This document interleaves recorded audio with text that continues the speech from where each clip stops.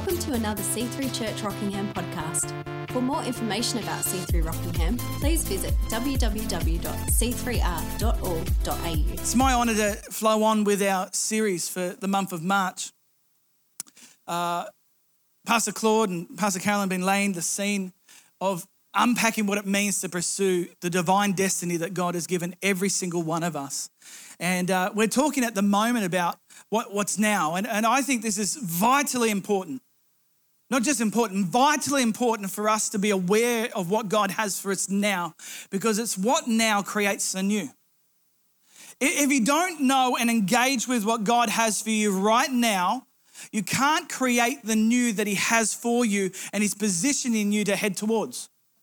That, in fact, I believe with all my heart, this life of faith can't be lived out of a memory of what we experienced in God years ago. That if it's living out of a memory, then it's not alive. And so our faith, if it's alive, is alive now. And the now shapes the new that God takes us towards. And I'm convinced that each and every one of us have a divine calling even from birth.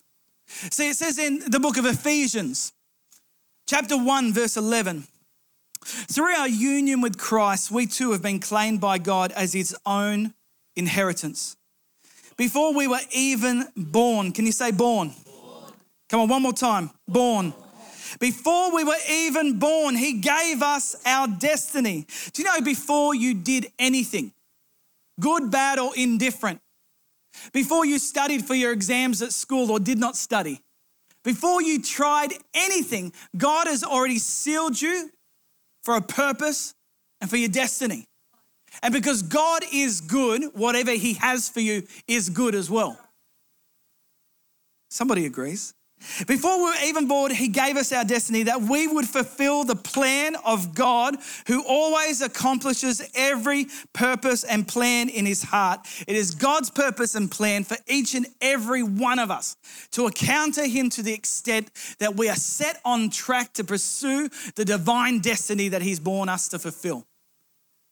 And I'm convinced that this is the greatest adventure in life. The greatest adventure, actually I would say it this way, it is the adventure of life, is to discover your God-given destiny. It's something that you discover, you don't decide.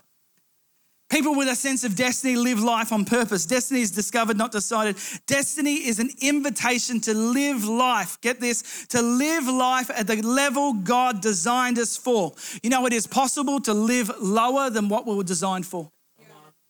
As we accept situations, circumstances, and the environment around us to be a lid on us instead of breaking forth and breaking free to say, no, I have been set apart, called, and shaped to be a difference maker, whether in the marketplace, whether in the ministry, whether in the family, every sphere of life that you are called to influence, you are called out of your divine destiny to bring heaven to earth in every situation and event.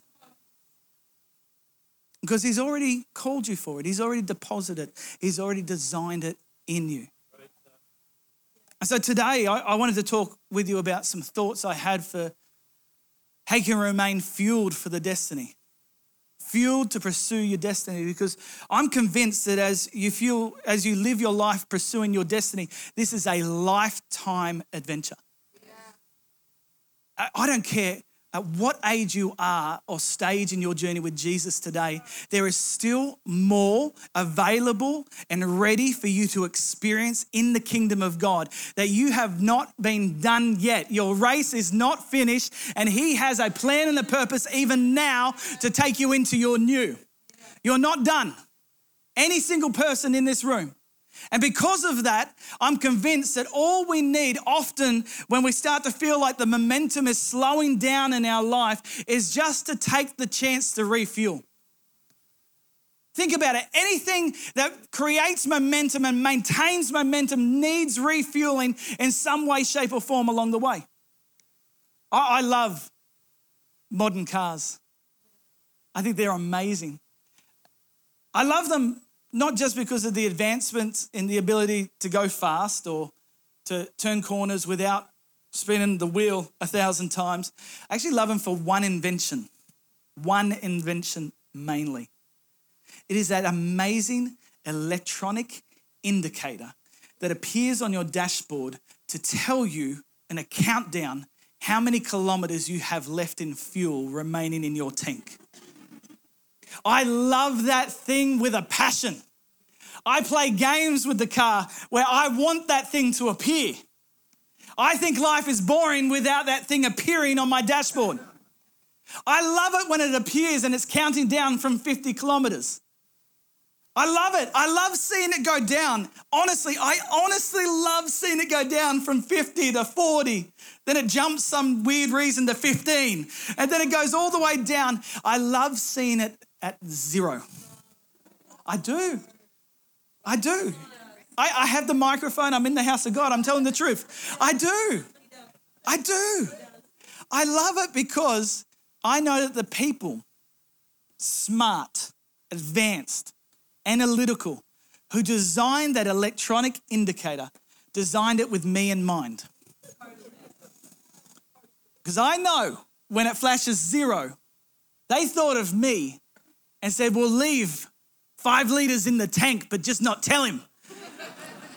So when it's 0, he knows he has to stop soon, but he's still okay. I love seeing that thing flash. And I only wish that my beautiful wife, Rhiannon, had the same faith as me. It's important to fuel up for the journey because none of us want to stop unexpectedly along the way. I think it's the same for your destiny. I honestly believe with all my heart, if you're feeling that your life is on hold or there's no momentum going, some of these thoughts that I really have in my heart to unpack today, I think will make a significant difference, if not solve the problem. My thoughts come out of the life of a New Testament prophet.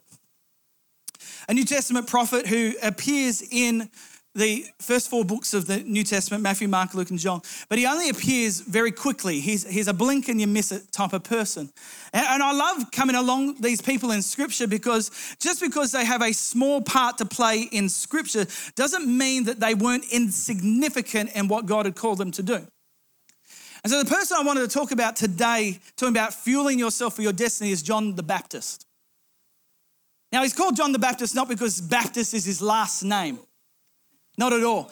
The Baptist idea is that it designated the ministry that he had been called into.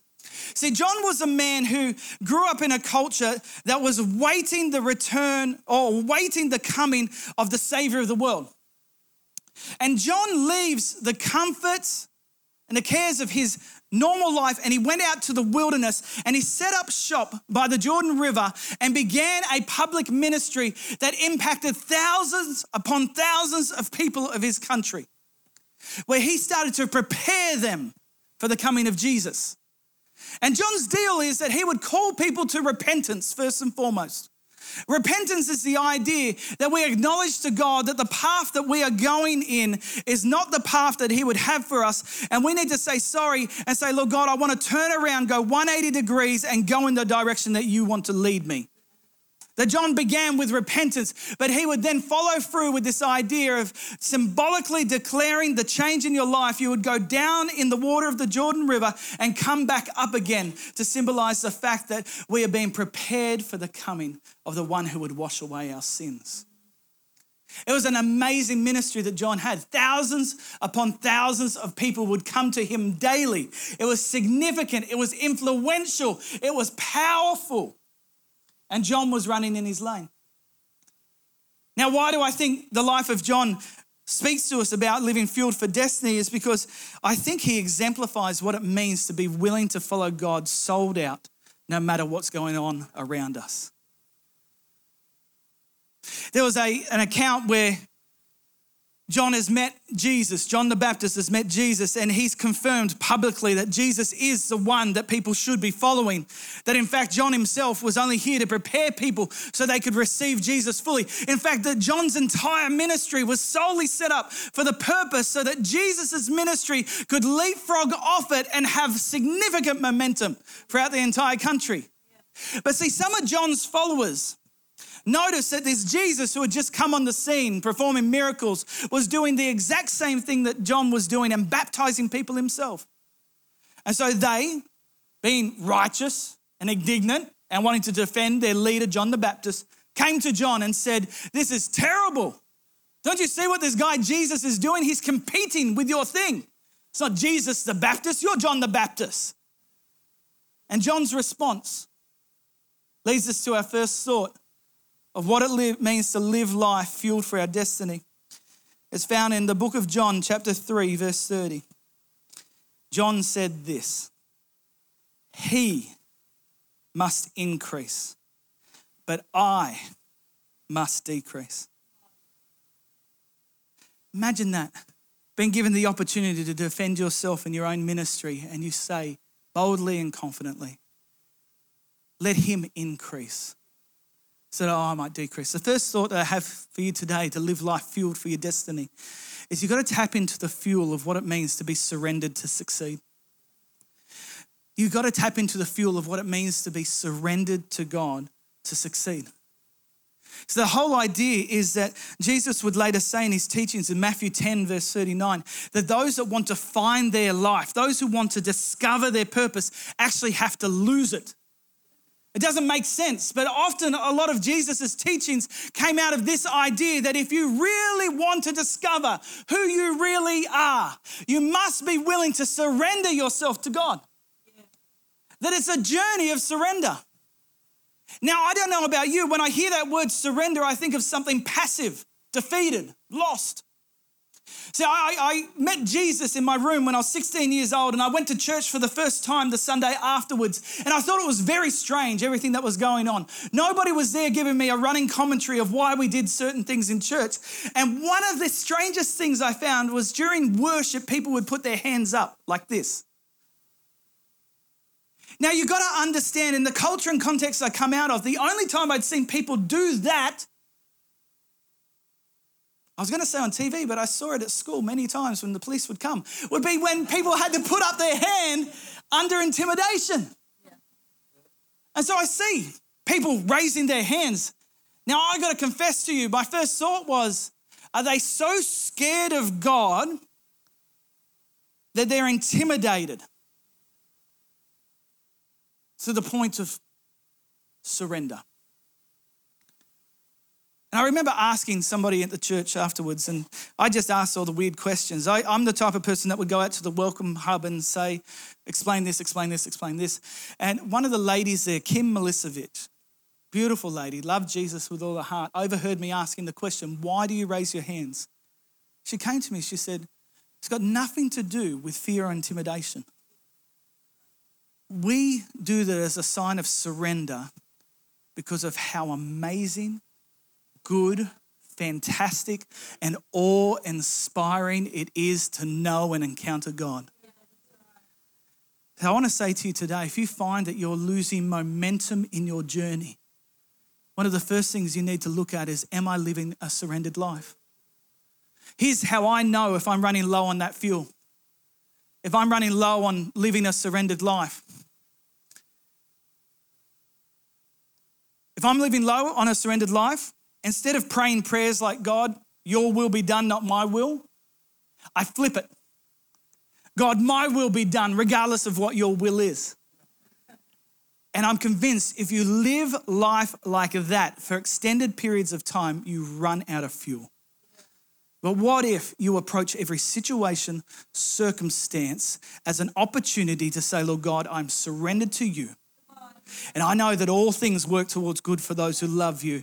And I ask that you would lead me through in my dependency, not out of fear and intimidation, but in awe of how good you are and how destined you've called me to be.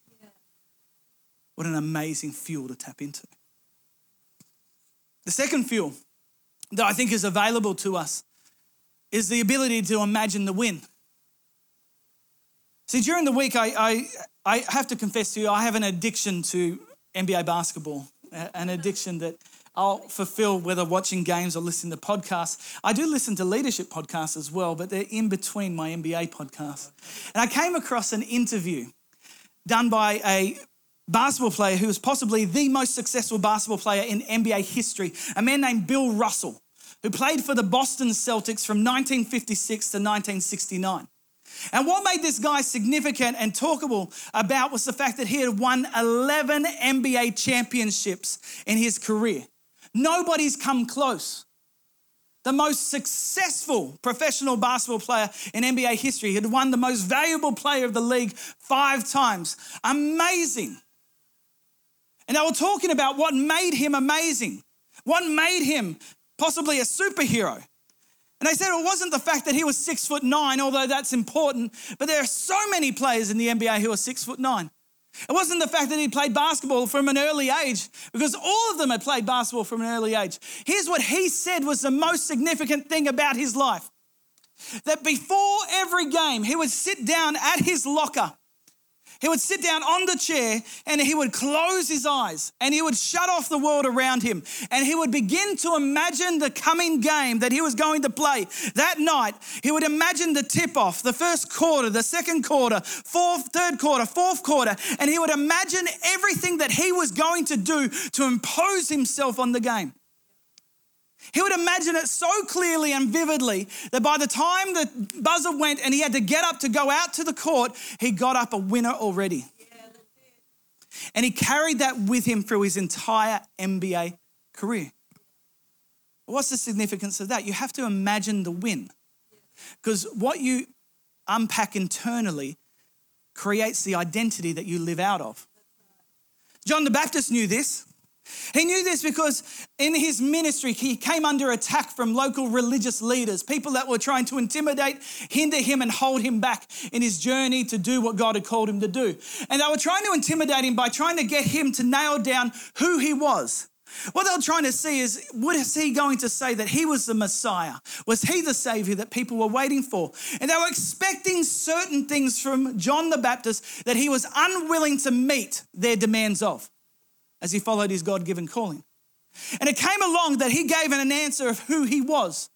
And he said, quoting out of the book of Isaiah, an Old Testament book, an Old Testament prophetic book that had been written hundreds of years before his time, a verse in Isaiah chapter 40 where he said, there is a voice crying out in the wilderness, prepare the way of the Lord. John said, I'm that voice. Now, here's what's significant about that can fuel your journey. Imagine being a young John brought up in a culture that valued the Bible, where all young men had to memorize significant portions of the scripture.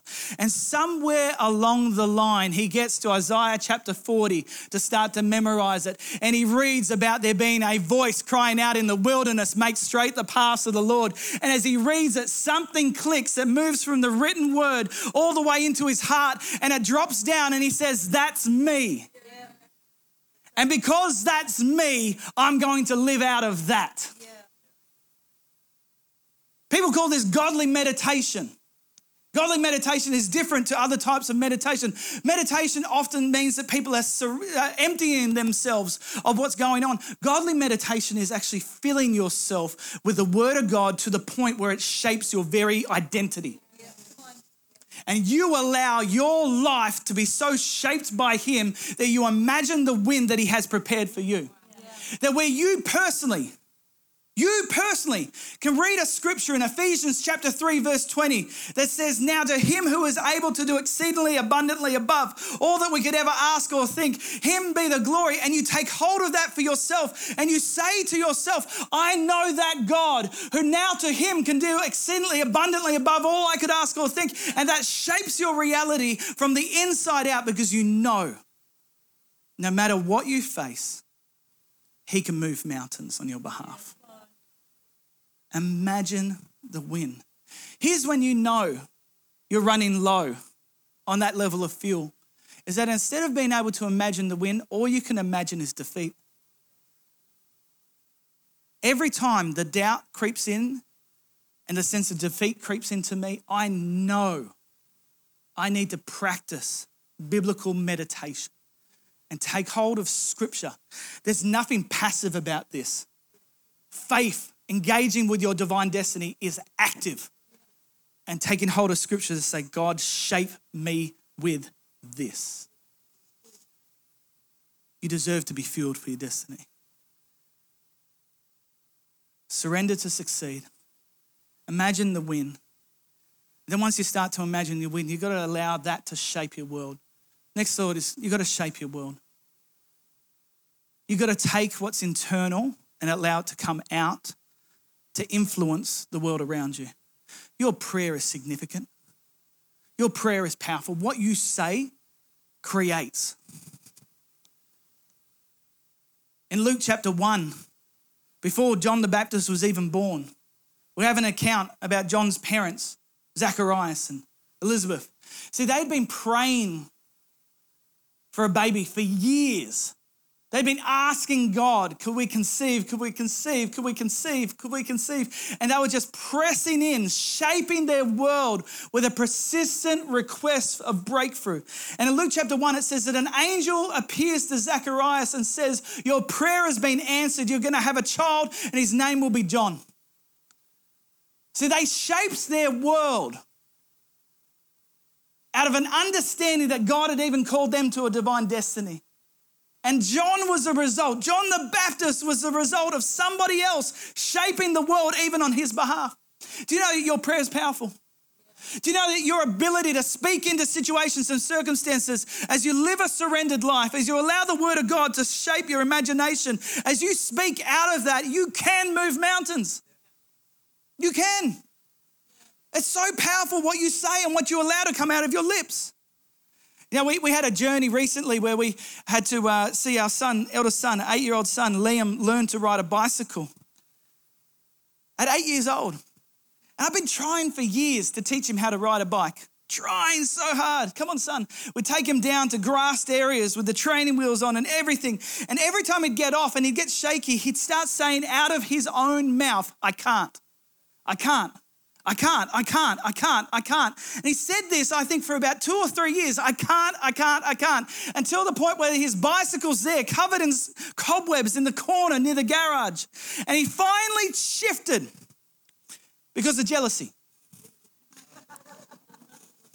See, my beautiful wife bought one of those amazing contraptions from Kmart that allow you to pack it up with things, and what do they call it? Like a beach trolley, that's right. But the cool thing about the beach trolley is that the 2 little kids could sit in it while we drag them along the road. And it's like that, parents. Come on, you know.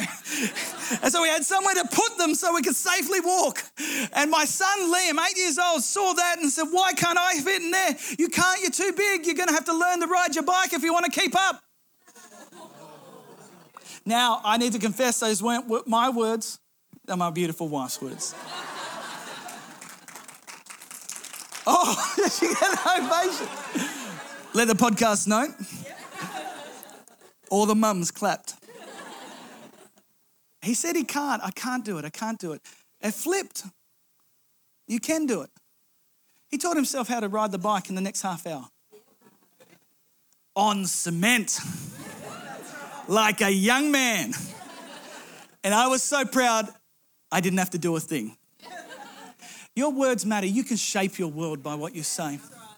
I want to challenge you. If you want to live a life fueled for destiny, you have to live a life of surrender.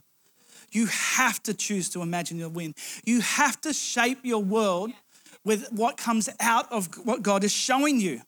And finally, if I can encourage you, you have to be willing to seek support and allow others to fuel your own destiny as well. Last scripture. See, along the journey, John the Baptist had gotten discouraged, disappointed, disillusioned. I think that's a very real thing that every single one of us can face along the way. Discouragement, despondency, disillusionment. We live in a fallen world. And John the Baptist's ministry that has started so high that he would increase, that I would decrease. The answer to prayer, somebody who shaped himself in the understanding he was the voice to prepare the way for Jesus. Somewhere, somehow along the line, started to doubt, is Jesus really who I thought he was? It says in the book of Luke, chapter 7, verse 18, the disciples of John reported all these things to him. And John, calling 2 of his disciples to him, sent them to the Lord, saying, are you the one who is to come? Or shall we look for another? And when the men had come to him, they said, John the Baptist has sent us to you, saying, Are you the one who is to come, or shall we look for another?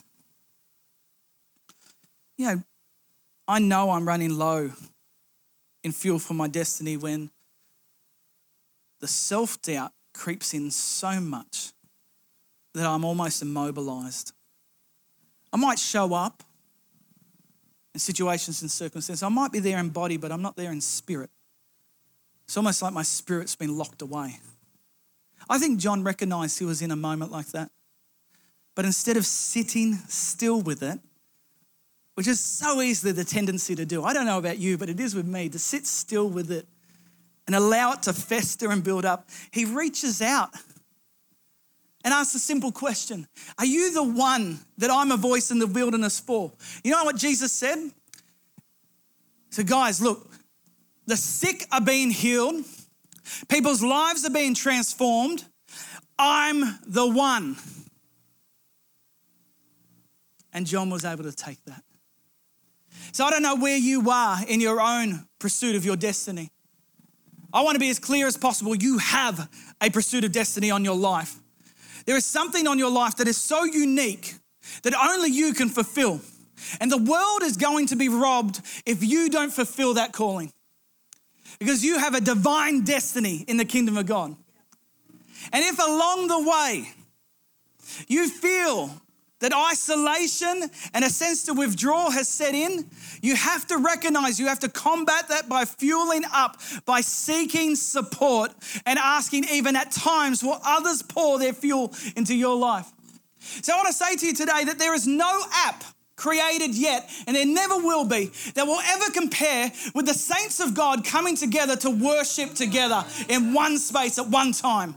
That there is no app created or ever will that will match the transformation that takes place when you commit to a connect group and allow yourself to be known and get to know others. That we are designed to do life together in community, cheering one another on in our divine destiny, because as every one of us follows it, we all win together. That's right.